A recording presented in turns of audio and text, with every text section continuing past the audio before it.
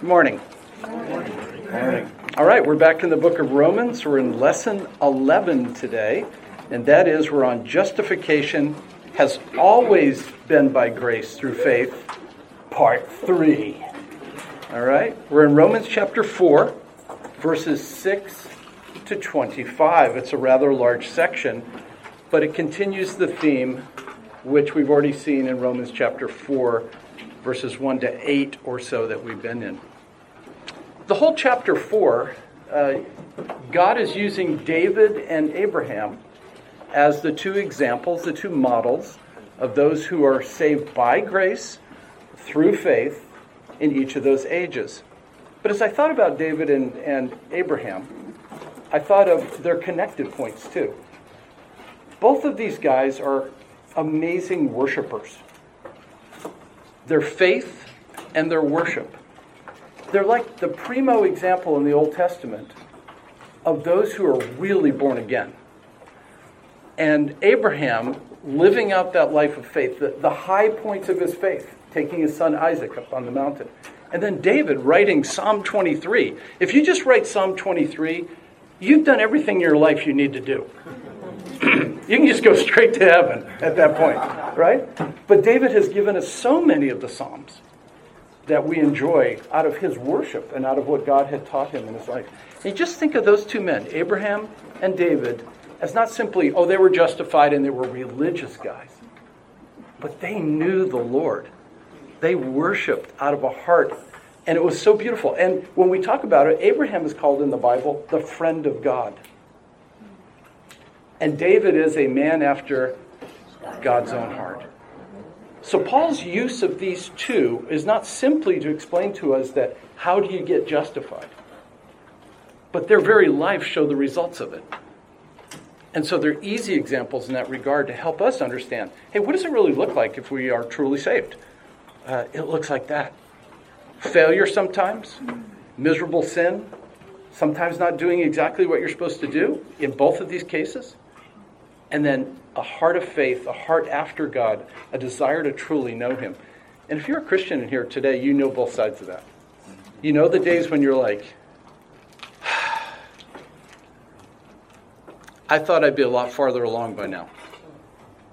Absolutely. Yeah. I've been a Christian 45 years. I thought I'd been a lot farther along. But exactly.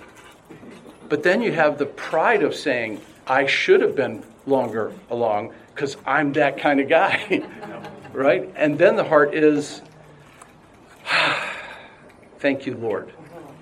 And as the saying goes, to preach the gospel to yourself every day. I am a sinner saved by grace. And God is good to me. And I'm not in a relationship with God because I'm good. I'm in a relationship with God because He's good. And that's the basis. So I put a lot of stuff in here today. So let's dive into the text and look at David's justification in this chapter. David was justified by grace through faith under the law. Just as David also speaks of the blessing on the man to whom God credits righteousness apart from works. Blessed are those whose lawless deeds have been forgiven, and whose sins have been covered. Blessed is the man whose sin the Lord will not take into account or not credit to that person. What's beautiful about this passage is it's the plus and minus. Abraham is the plus side of credited righteousness. And that is, Abraham believed God and it was credited to him as righteousness, a plus into his account.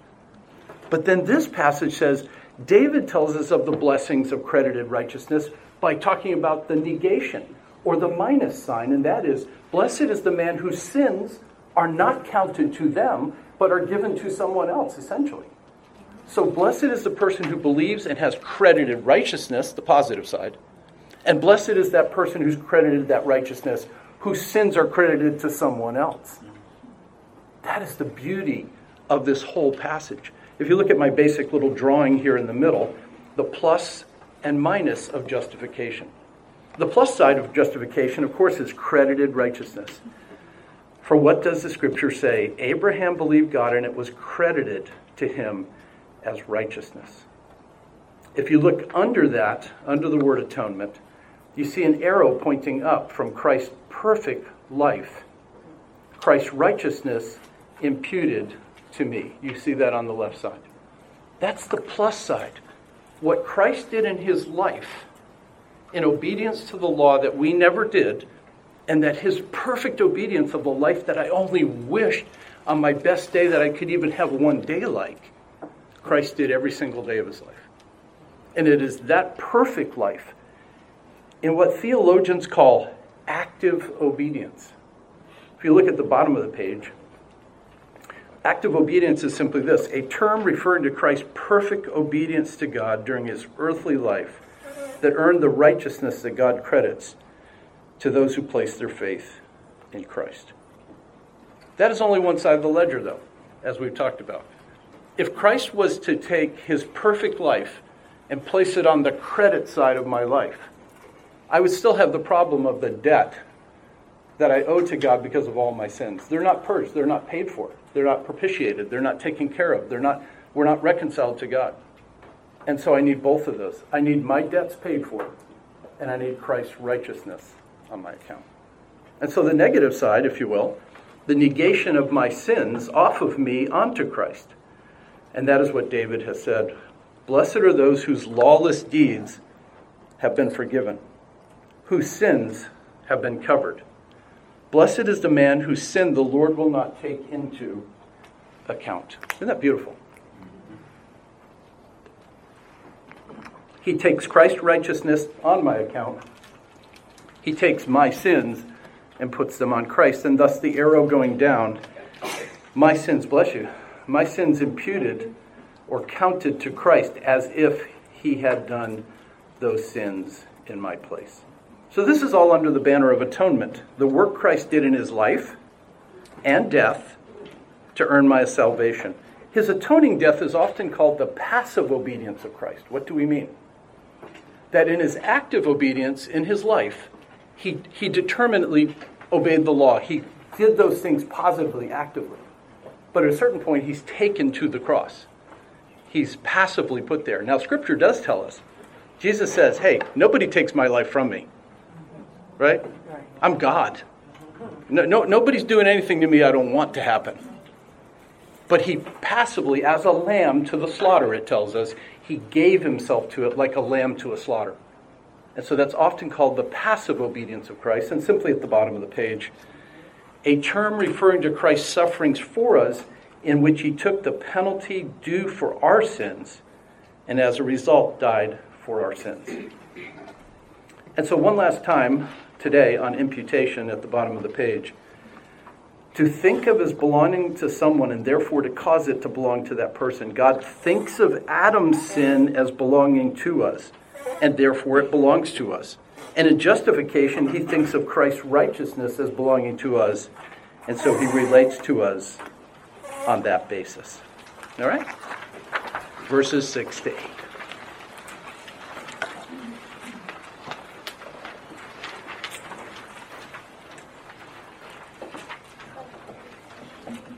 What we're looking at in this whole chapter is the two distinct principles by which people think they can be saved. Okay? The principle of grace versus the principle of law. That's really the distinction in the New Testament. We think of grace versus works, or grace versus whatever, but the principle is the grace versus law. What do we mean? Which world are you living in? Which town do you live in? Do you live in the salvation town where they're giving out the gift of salvation? You're walking down the street, they're just giving it away all day long. They got platters, salvation. You want some salvation? It's right here. It's free. Totally take it. Or do you live in Lawtown?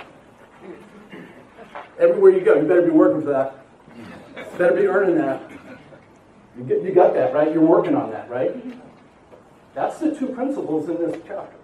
You live in one of those towns, and they operate differently. The principle leads to an instrument. And the instrument under grace is faith. That's how the reception of grace is done. But in Lawtown, the reception of law grace-based salvation is works. That's where you place those terms. That's why Paul will often say, interchangeably, he'll say, no one is saved by works. No one is saved by the law, by the principle or by the instrument. But then they lead to something, and this is where we're going in this chapter today. Grace is absorbed by faith, by grace, through faith, but it leads to a symbol in either covenant of that salvation that is external, but does not give you salvation.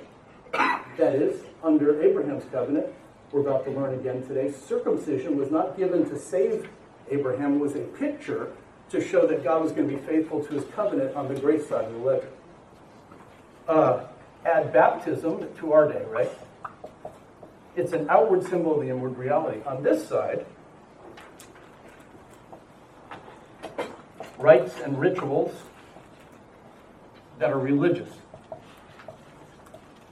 It can be the same sign, but it depends on where your head is. You can live in Lawtown in a Grace church, right? But some of you got into Grace side of the ledger in a law church. That's what God can do in the heart, even though the city that you're living in. It's like Pilgrim's Progress, how to flee out of there, right? And so in this, Paul is going to talk today about this very thing. How does law-keeping and works relate to what a person would think? Well, then they would think that circumcision and baptism and other symbols are part of your salvation because they're what you do as part of the system. Versus over here, it's simply a picture. It's like wearing a wedding ring does not make you married. Right? Everybody knows that, right? What? I had a choice?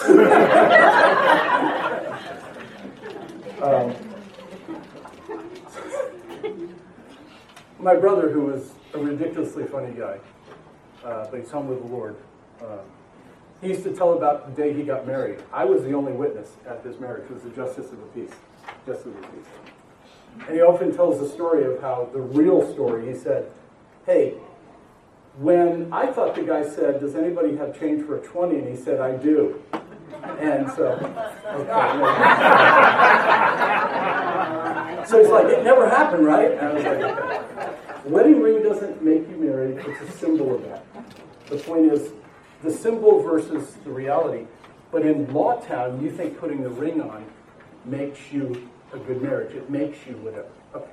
That's where we're going today in Paul's conversation. So if you lose your ring, you're still okay? Still okay, man. Just don't leave it off very long. I was once at a trunk or treat event at a church in California, and we had a dunk tank. And so, yeah, never let the little kids throw rocks ball at the dunk tank with the pastors up there. Yeah, exactly. You've done it here, haven't you? Man, I lost my wedding ring in the dunk tank. But I didn't notice it. You know, you're in there so long, it finally fell off. I didn't notice it that night, and at the end of the evening, I'm like, where's my wedding ring? And we never found it. They looked through the stuff and whatever. But he's still married.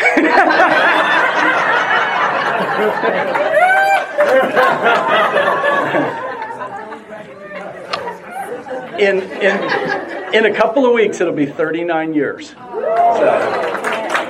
you go. By the grace of God, Carla is a saint. Okay. So, all right. Page 2. Let's look now at the very thing we're talking about, verses 9 to 12. That Gentiles and Jews are justified by grace through faith apart from religious rites or rituals. Okay? Verses 9 to 12, here's what it says. Is this blessing then, that was just described under David and Abraham, on the circumcised or on the uncircumcised also? For we say, faith was credited to Abraham as righteousness. How then was it credited? While he was circumcised or uncircumcised? Well, not while circumcised, but while uncircumcised.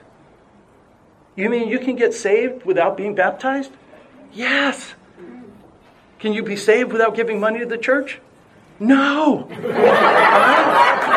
Right. Don't be an antinomian. Okay. Verse 11. And he received the sign of circumcision. The sign, right? It's an outward sign. It's a symbol. It's a sign of something. He received the outward sign, as I say, the sign of circumcision, a seal of the righteousness of the faith, which he had while uncircumcised. Read that again. He received the sign as a seal of the righteousness of the faith, which he had while uncircumcised. Do you see that? All right. So that he might be the father of all who believe without being circumcised. That's why he's our father Abraham. The picture is just like ours. Saved before he's baptized. Saved before he does cool stuff.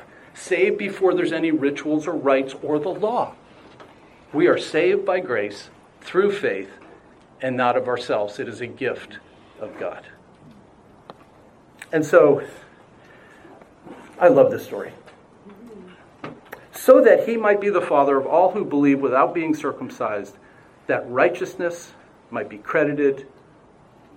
Read the word them as you or me. That's what it's saying. So that all of us could see in the picture of Abraham what's true of ourselves.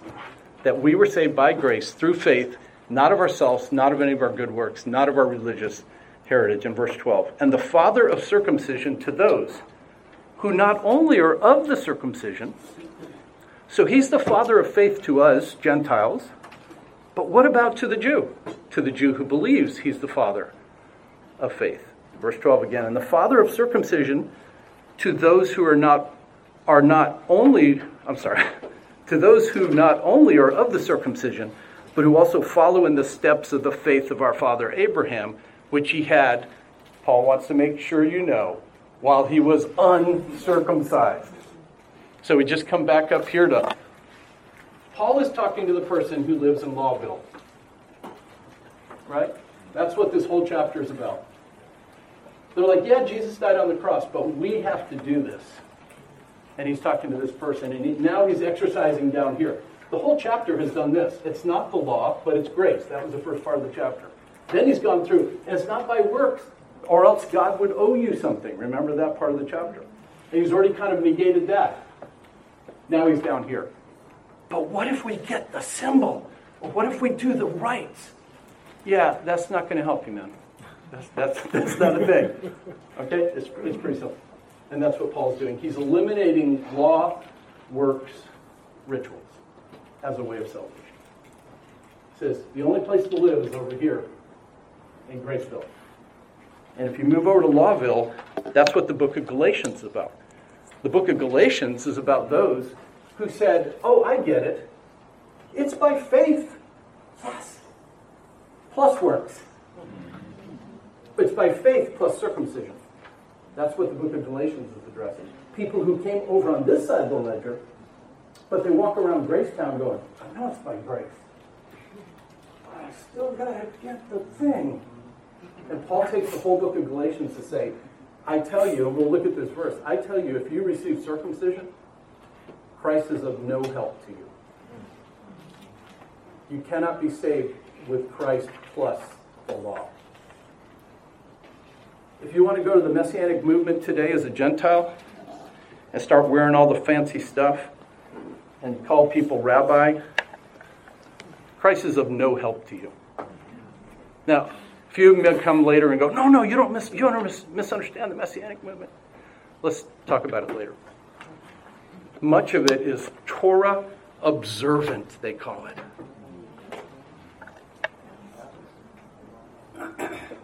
Paul says in the book of Galatians, if you go back, Christ is of no help to you. Yeah, but we're celebrating maybe the book of Galatians. We'll do that one next, Lord willing. So let's look at these fancy drawings here. A few things.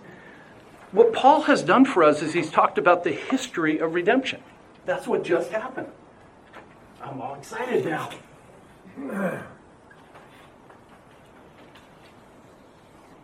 All of this equals earning it versus receiving it. And what Paul's done for us is painted a picture in this chapter of under the law, before the law, after the law, it's all the same. But I want to address a couple of questions in that on the history of redemption that Paul is alluding to here. My first point is this. According to the book of Hebrews, the only way to please God is through faith. So faith has always been the instrument through which we've received God's gift. Hebrews 11 commends the faith of individuals who, number one, lived before the flood, number two, after the flood but before the law, like Abraham, and number three, under the law. If you ever take Hebrews chapter 11 and just put it into pieces, which I've done here, it looks like this. Creation, Abel, Enoch, and Noah are mentioned as pre-flood, but who received favor from God and who acted in faith. And then it tells us Abraham and Sarah, Isaac and Jacob as people who lived between the flood and the law. And then it goes into Moses, the walls of Jericho, Rahab, Gideon, Barak, Samson, and Jephthah. Those are all people from the law to David. And then it mentions David and Samuel and the prophets. Hebrews 11 is laid out for us in that regard. And so they're just examples.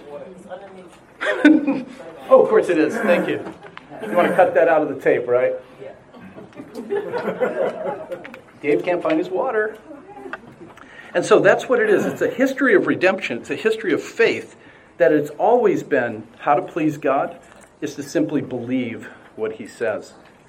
Then, in Hebrews 11, a life acted on it, but it started with faith of justification. My second point, the Lord progressively revealed the details of the plan of redemption from creation until the close of the canon, which we now have. The scriptures are closed. In each age, justification has always been by grace through faith. But think about it. They didn't all have the same content, but they all had the same salvation principle. They were all saved by grace, but they didn't all know the same exact information.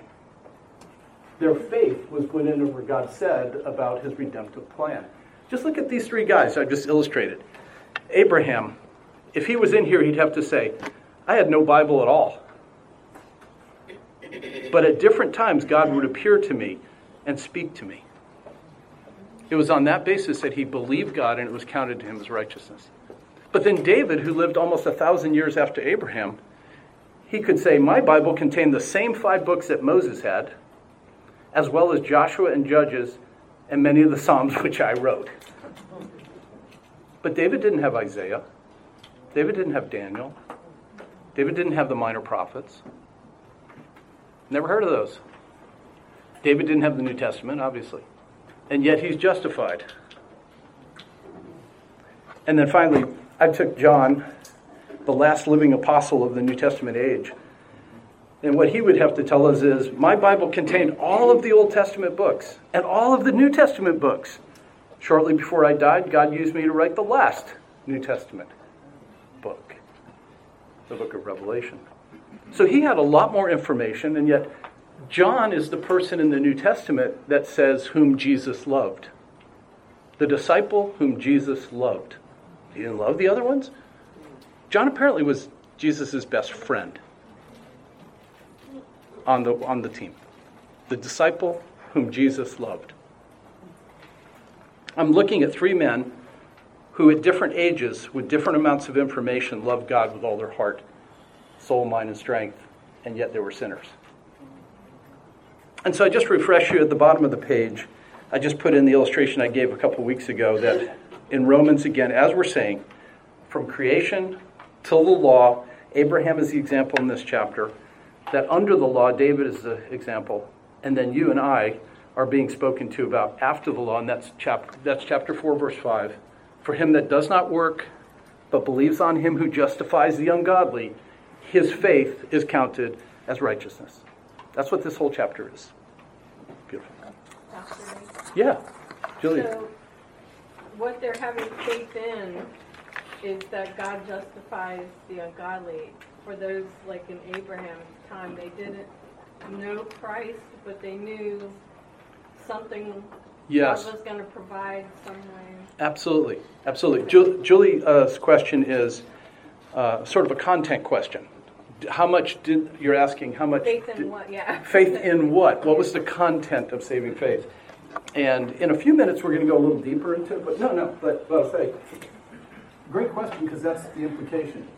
Abraham, John, David. What would they have had to believe to be justified, is the content question. They had to believe the Word of God as it was, but what part of the Word of God? My thinking, which I'm going to try to demonstrate to some degree, is that all of them are looking to the Messiah with more information than the other guy. So John clearly knows the whole story. He was there. David, though, is looking for a Messiah, and I'm going to try to demonstrate that too. And I think that Abraham had knowledge of the coming Messiah from Genesis 3. I'm going to go through in a few minutes what did they know. And I think they are looking for the Redeemer. I mean, even in Genesis 3 and 4, after the death, it looks like Eve is rejoicing that she's got that guy, the promised seed who's going to crush Satan's head. And that picture is the Old Testament. In my estimation, they're all saved with some knowledge, like Job, who says, I know my Redeemer lives, and he will stand upon the earth. Well, where is Job in the story? Job is probably in this age. He's in the patriarch's age, right? So Job is living 2,000 years before Christ. He doesn't have the law. He doesn't have any information. Job says, I know my Redeemer lives, and he will stand on the earth. Right? So they knew a Redeemer story and that he was coming. But it was added to in each age till you finally have content to where now we have no excuse. Right? To whom much is given, much is required. We have the entire Bible. And that's why in Luke 16 we've used where Abraham says to the rich man across the divide, they have Moses and the prophets, and if they will not listen to them, they can't be helped. All right, good stuff. Yeah, Angela. Is it too simplistic to just say, like in Romans 4:21, that they were just fully convinced that God was able to do what he had promised in regard to faith? Angela, that's a great question. Angela's saying, is it too simplistic to say that they just believe God, right? Essentially. I think what that verse, and I'm going to hope to try to show, is only talking about the quality of their faith, or you know what I mean? Not the content of their faith. And that's where we have to kind of bring them together. And good and godly people disagree about this. You know, exactly what the content of saving faith was, as you know in the Old Testament. So, it's good. We know that they had to believe whatever God said, and he counted it as righteousness. But the marker for that is not always clear in the Old Testament. It's not always the same. Like Abraham looks up in the sky and he realizes he's going to have more kids on one level, and you're like, you can get saved by realizing you're going to have more kids?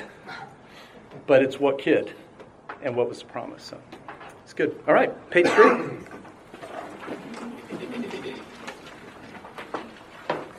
So again, looking at a timeline here, Abraham, in Romans 4, it mentions Abraham and David. But what did the antediluvians know? Ooh, the antediluvians. Okay.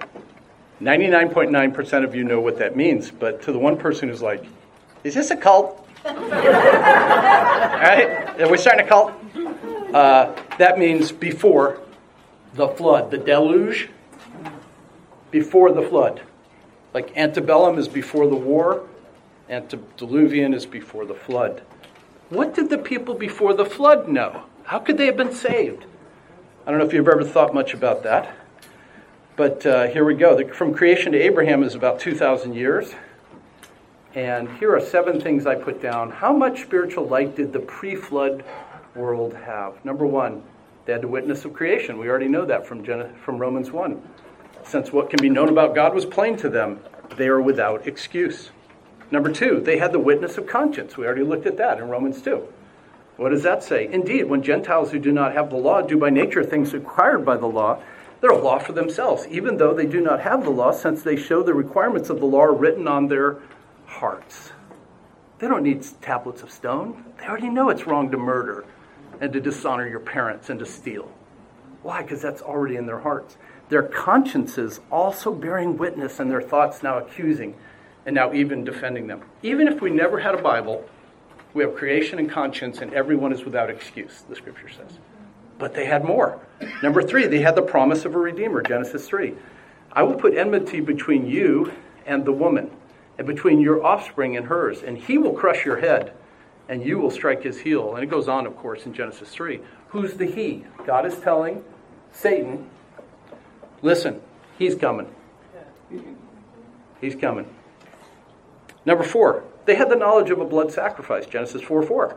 But Abel brought fat portions from some of the firstborn of his flock.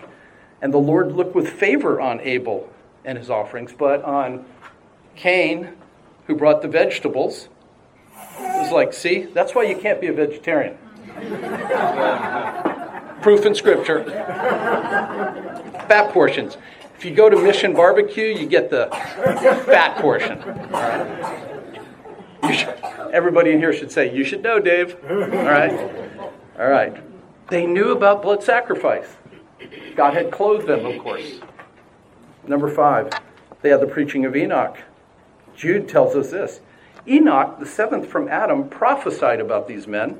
See, the Lord is coming with thousands upon thousands of his holy ones to judge everyone and to convict all the ungodly of all the ungodly acts they have done in the ungodly way and of all the harsh words ungodly sinners have spoken against him. 7th from Adam is still preaching righteousness and the coming of someone who will judge them. They had the preaching of Noah, 2 Peter. If he did not spare the ancient world when he brought the flood on its ungodly people, but protected Noah, a preacher of righteousness, and 7 others, etc. It also goes on in this passage to talk about, some think that Christ went down and talked to the people in Hades afterwards, but I think it was the Spirit of Christ preaching through Noah, is what this passage says, that in the days before the flood, the preaching of Noah was about righteousness and presumably about a Redeemer, of which the ark was only a picture. And they had the ministry of the Holy Spirit. Let's never forget that.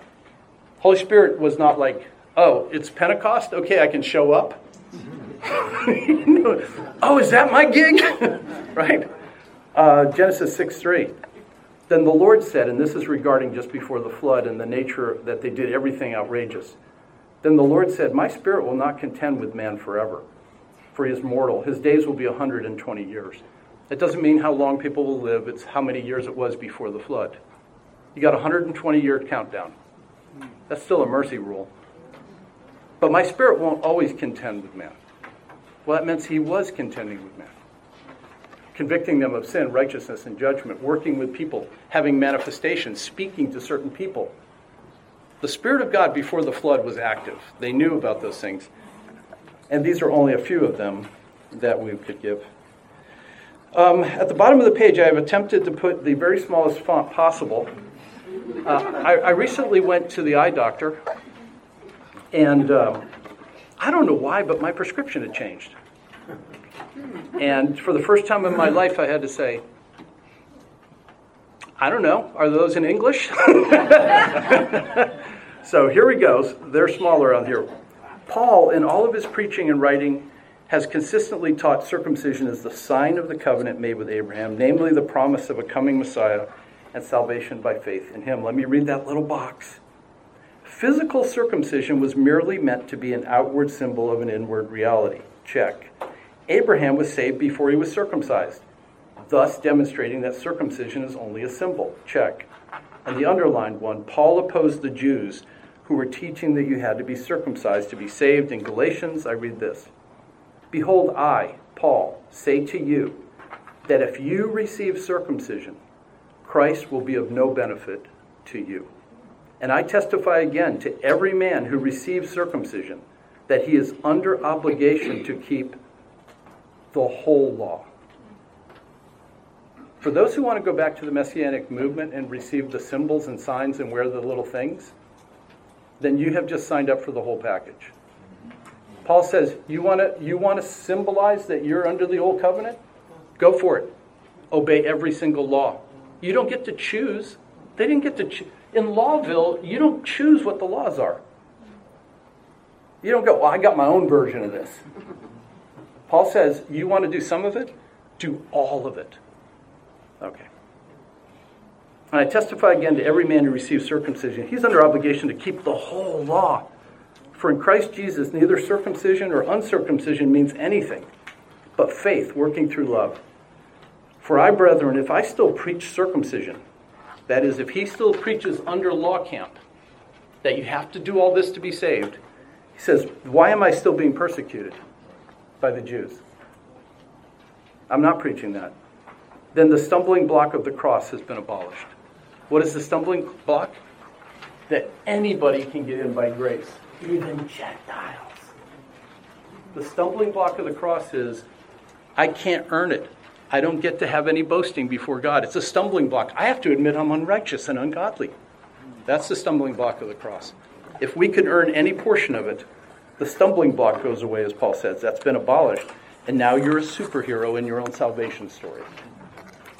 And your origin story is going to look a lot different than God's origin story for your life. I loved Jesus when I was little, and I've always obeyed. Jesus met that guy. He's called the rich young ruler. Remember? Rich young ruler kid. Hey man, I know what you're talking about. But I'm good. Because since I was a little kid, I've done all that. I'm in that world. He's used to that village. And guess what? He was one of the good guys in that village. Paul could say of himself, as far as law righteousness, Paul says of himself in Galatians, as far as the law went, and in Philippians, I was blameless. Because it was a man-made system over there. We're not talking about simply obeying God's law, but all the laws that go with it that people invent. Paul said, man, I was all over that. But then I realized I wasn't all over being saved because I'm truly wicked. And I am the chief of sinners when I'm really comparing myself to Christ and not my religion. And so I'm going to keep saying it because there are two great errors. One is not being saved by grace through faith, obviously. And if you're in here and you go through this class, that is the last thing I want to be absolutely clear. But I also want to do this because of Christians who get caught up in law morality. And Paul is warning us in all cases, do not go back to the law. That's the whole book of Hebrews. Christ is better than the law. Christ is better than Moses. He's better than Joshua. He's better than the temple. He's better than angels. He's better than all of that. He's better than whatever we can dream of. Do not go back. Embrace grace alone, faith alone, Christ alone, and live in the joy of your salvation and realize that in that package you have the Holy Spirit who has promised you a birthright that you will persevere till the end. I'm confident of this very thing, that he which began a good work in you will complete it until the day of Jesus Christ. That's all part of the grace package. The grace package has incredible benefits. Regeneration, indwelling, baptizing, and sealing. Justification, redemption, reconciliation. All of that is in the grace package. The works package, hell. It's a bad package. And don't sign up for that insurance plan. Bad insurance plan. All right. But what if No, don't do it. Okay, page 4. You guys ready? Fun, fun, fun. Page 4 is a long section. I don't usually use 10 or 12 verses at once. But this whole part of the story is built on one basic principle, and that is this. We're still in chapter 4, verses 13 to 25. God's promise, that is his covenant to Abraham, was given by grace and received through faith. All right, so stay with the flow of the chapter, right? First part was Abraham and David were saved by grace alone, through faith alone, personally. For the law, under the law. Check. And you can be saved that way too. Good. What we now have looked at through the David situation, we just looked at is, oh, and by the way, you can't be saved by these rituals. Check. Amen. What we're turning to now is a little more subtle. It requires a little more information. And if you're newer to this principle or concept, it's going to take a few minutes to embed. But it is this, that when God gave Abraham the promise in Genesis 12 and 15 and 17, that he would have three things, that promise was a promise, and it was not a covenant in the same way that he had to work for it. That is, God promised him a land, right? A seed, and a blessing. And those three things are part of the Abrahamic covenant or promise that this passage is talking about. We're going to read. God told him, your descendants are going to own this land. Number 2, you're going to have a seed, individual, who will come and be a blessing to all the world. But Christ would come through his line. He is promised to be the father of faith to the Messianic line. And it would be a blessing to all the nations. Well, those three things, were they given to him because he was working? No. They were given to him while he was asleep. Right? And we talked about last week. They anesthetized him. God put him to sleep. And in that, God made a covenant with him, in which God went through the dead animals representatively and went through and made the covenant while Abraham was totally asleep. He did nothing to ratify the covenant. It was a blood covenant in which God did all the work. And so it's a picture to the new covenant. Jesus did the dying. It's a blood covenant. We did nothing to ratify the covenant. The new covenant is the extension of the blessing part of the Abrahamic covenant. They're the same thing. The new covenant through Jeremiah, inaugurated by Christ's death, is the promise to Abraham that while you're asleep, I'm going to have someone make a blood covenant. And how do we get the benefit of that? By believing it. Just like Abraham said, okay, I believe that, and well, it was credited to him to righteousness. So this is all in picture. But how was that covenant given? If you think it was given in conjunction with the law, that is, the people who receive that are going to get it because they've been obeying the law. Excuse me. Paul is addressing that question. How do you get the Abrahamic covenant? By faith. The whole covenant. Well, that would tell a person who is Jewish, are we going to get the land, the seed, and the blessing also? Not by works. Oh, we thought the law was how we were going to earn the right to have the covenant. So Paul is addressing that larger question. It requires some time. Okay, so now I read the text with that in mind. For the promise to Abraham, or to his descendants, that he would be heir of the world, was not through the law, but through the righteousness of faith. That is, being made right, justified by faith. For if those who are of the law are heirs to the Abrahamic covenant, then faith is made void and the promise is nullified. Okay, what he just said was, if you get to be justified by being through the law keeping, then there's no point in the faith side. That's what he's saying. For if all those who are in the laws are heirs, then faith is made void and the promise is nullified. For the law brings about wrath, but where there is no law, there is also no violation.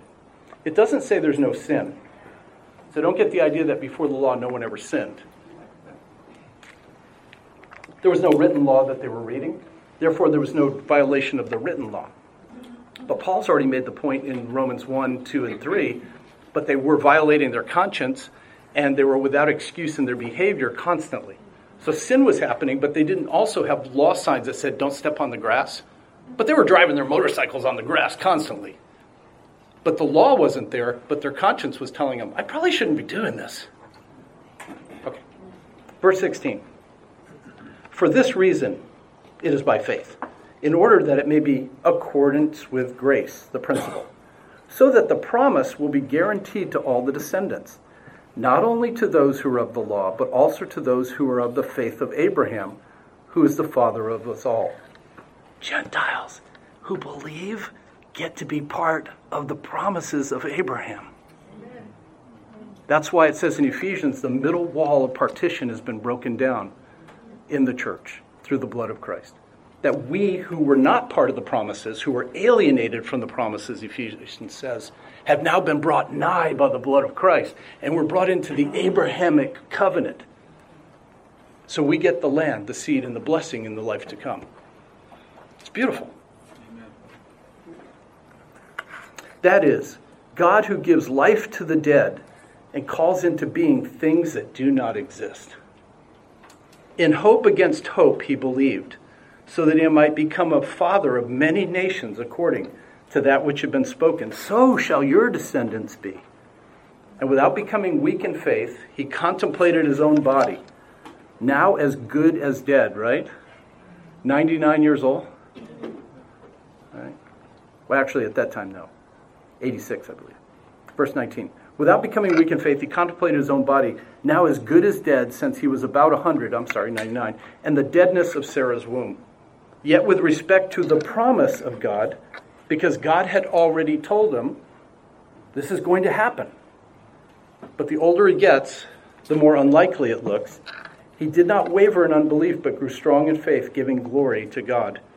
And being fully assured that what God had promised, he was also able to perform. Therefore, it was also credited to him as righteousness.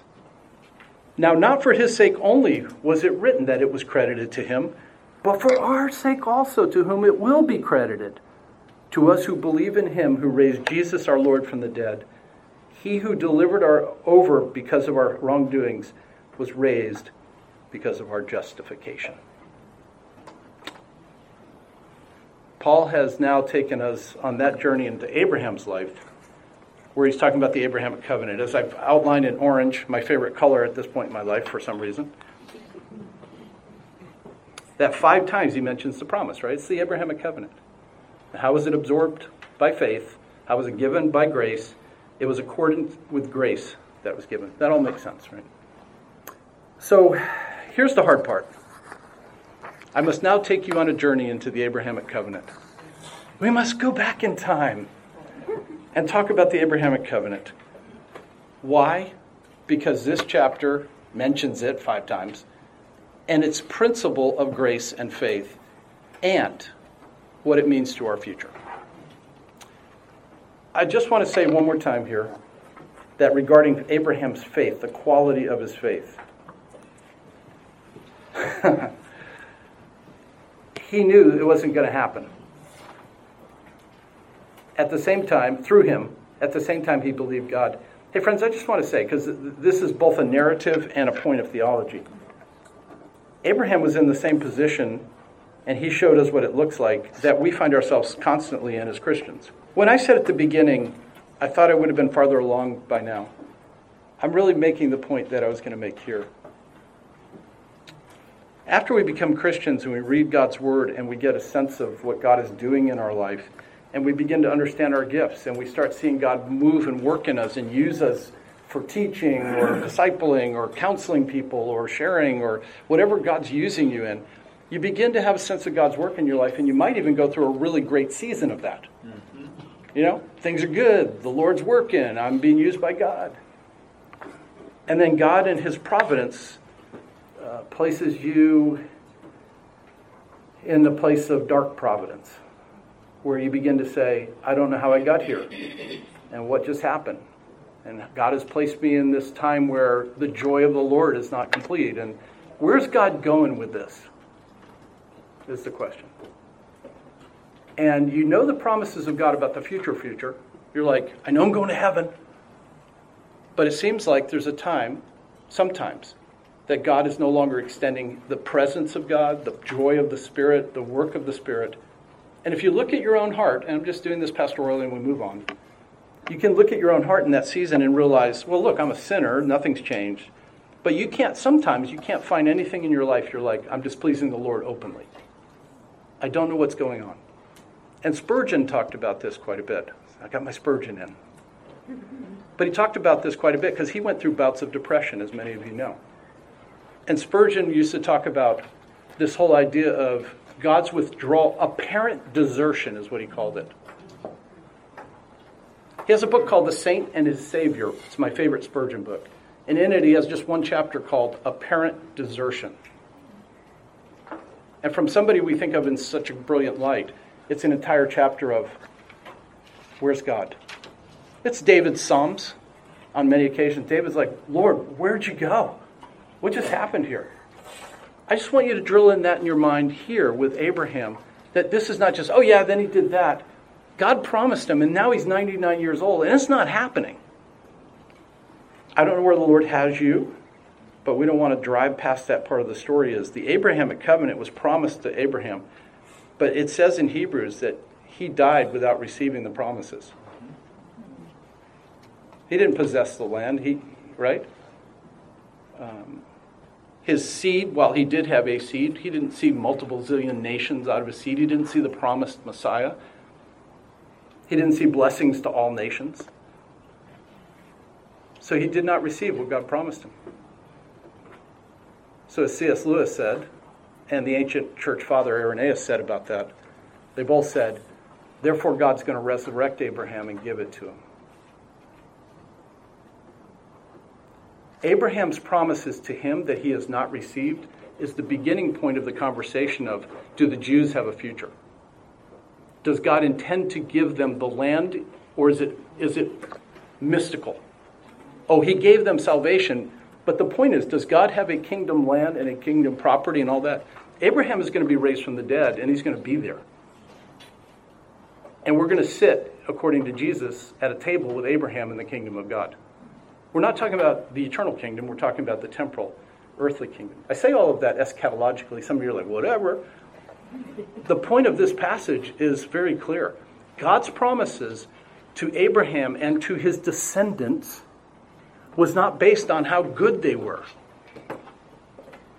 They don't live in Law Village. The Abrahamic promises are not over here, so as to say, if Israel sinned, they would be wiped from the scene and the church would replace them.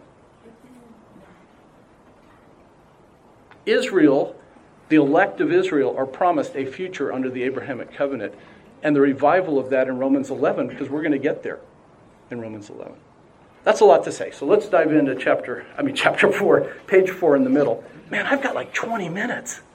It's the best day of my life. A brief introduction to biblical covenants. What is a biblical covenant? A covenant is an agreement or a contract between God and man, between man and man, or between nation and nation. A divine covenant is two things. A sovereign disposition of God, whereby he establishes an unconditional or declarative impact with man, obligating himself in grace by the untrammeled formula, I will, to bring to pass of himself definite blessings for the covenanted ones. Or a proposal of God wherein he promises, in a conditional or mutual compact with man, by the contingent formula, if you will, to grant special blessings to man provided he fulfills perfectly certain conditions, and to execute definite punishment in case of his failure. Stop there. La, la, la, la. There are two kinds of covenants. Conditional, unconditional, right?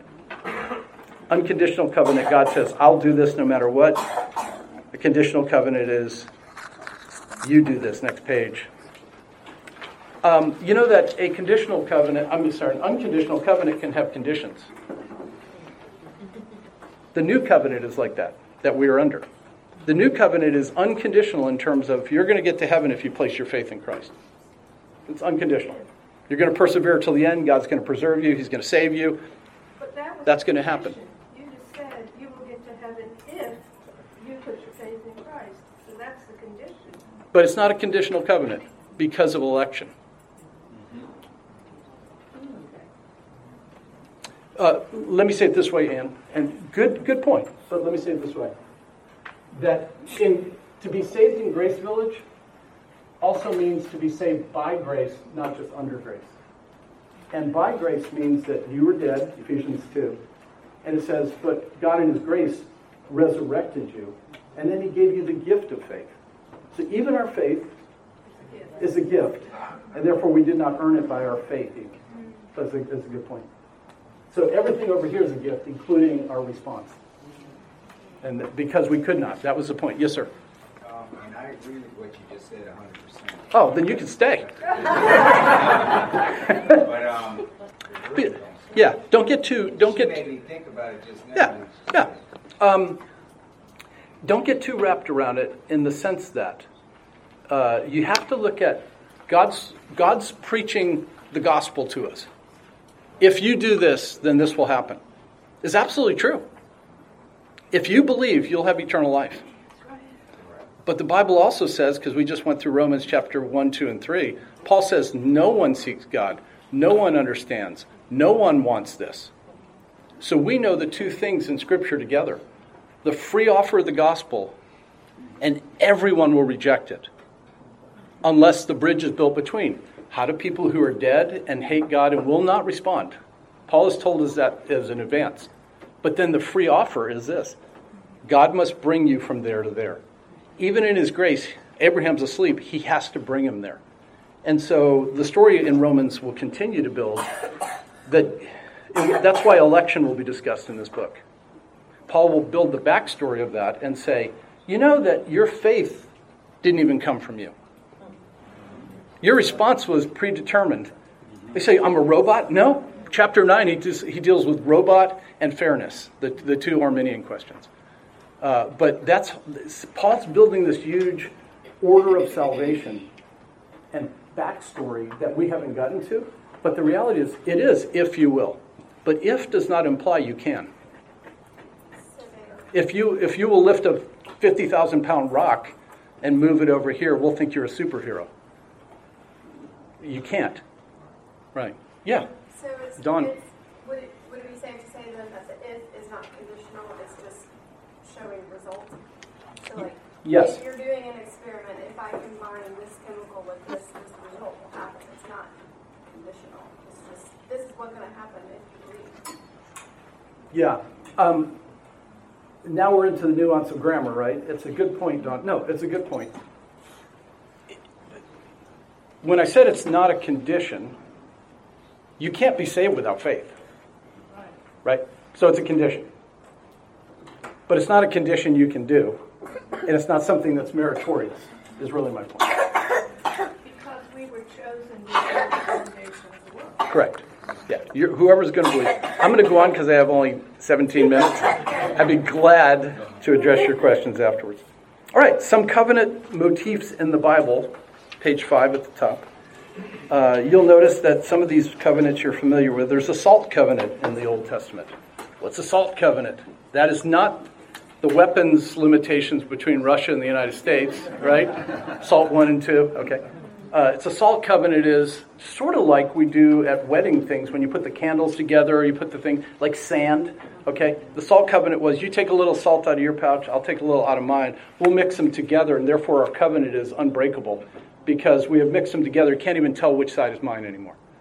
The shoe covenant, super cool. Book of Ruth, a few other places, shoe covenant. Basically, if you give somebody your shoe, you're basically saying, I'm on the journey with you. We're in this together. I trust you. Here, you give me your shoe. It just gets awkward and smelly. But the point is, it's a covenant. A verbal covenant is all over the Old Testament, right, and the New. People make covenants with one another. And then the main covenant is blood covenants, as we described with Abraham and the New Covenant. Kinds of covenants, unconditional and conditional. An unconditional covenant may have certain conditional blessings attached to it, which do not alter the unconditional nature of the covenant. Let me stop. In the New Covenant, we are saved by grace through faith. We don't have to do anything in work village to get it. But you cannot enjoy the benefit package completely without working at it. What do I mean? Your assurance of your salvation, joy, your sanctification. These are not just done by God, they're done by us working with God. They're called synergistic versus monergistic. And the principle is, if you don't read your Bible and pray, you're not going to grow as a Christian. God in this dispensation or this covenant, the new covenant isn't, hey, I saved you, now you're sanctified. Next. God has given means of sanctification. But they're not means of salvation, right? They're not means, don't call them means of grace if you can avoid it. There's no grace that flows out of those cups or the Bible or whatever. They're means of growth. But the point is, if we don't use the means of growth as a Christian, we're not going to grow.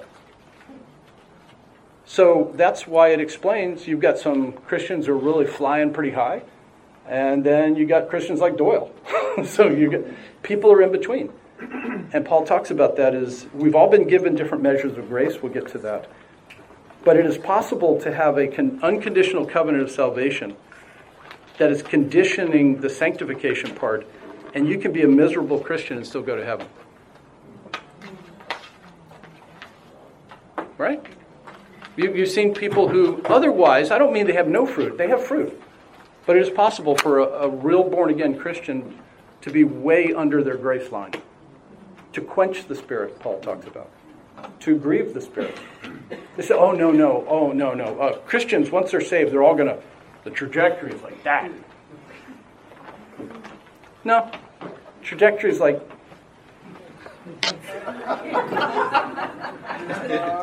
And some more. right? Every Christian does not leave the planet at the top of their game. But being a pastor, and knowing my family, extended family, Carla's extended family, where she has been with many Christians who have passed away with them at the moment, Christians die differently than unbelievers, on the whole. If you've been in their presence when they die, there is something beautiful and substantial often, not always overt. Some people are so medicated you can't tell. But often there's a sweetness and a difference in those last part of the hospice point versus the unbeliever. And there's a sweetness there.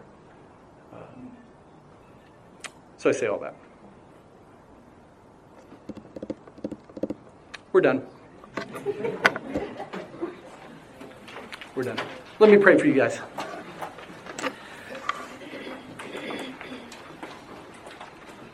Well, Father, we thank you that what we have seen today is a beautiful picture of those things, that David had his sins accounted to Christ, and then the righteousness of Christ applied to him. We thank you that circumcision does not save, and that we do not have to do special rites or become Jewish to be saved. But as the book of Galatians and Romans and other passages tell us, that we are saved by grace through faith, that without circumcision, without the law, without the rites of Moses, without the festivals, without the special days, they didn't save anyone in Israel, and they're not going to save any Gentiles either. And it is only by grace alone, through faith alone, in Christ alone, that we are saved. And then, Father, thank you for this beautiful reality that the promises to Abraham that we in Christ enjoy will be ours not by law-keeping, but also because it was given by grace through faith. And we thank you for this beautiful passage. We thank you for this reminder. We ask that this week we live in the joy of knowing that our sins are forgiven, that we've been given accredited righteousness we did not earn, and that we walk out of here in the circle of your love and your protection. And may we live with joy for you this week, giving ourselves afresh to you. And we thank you in Jesus' name. Amen. God bless you guys. Have a great day. Take notes.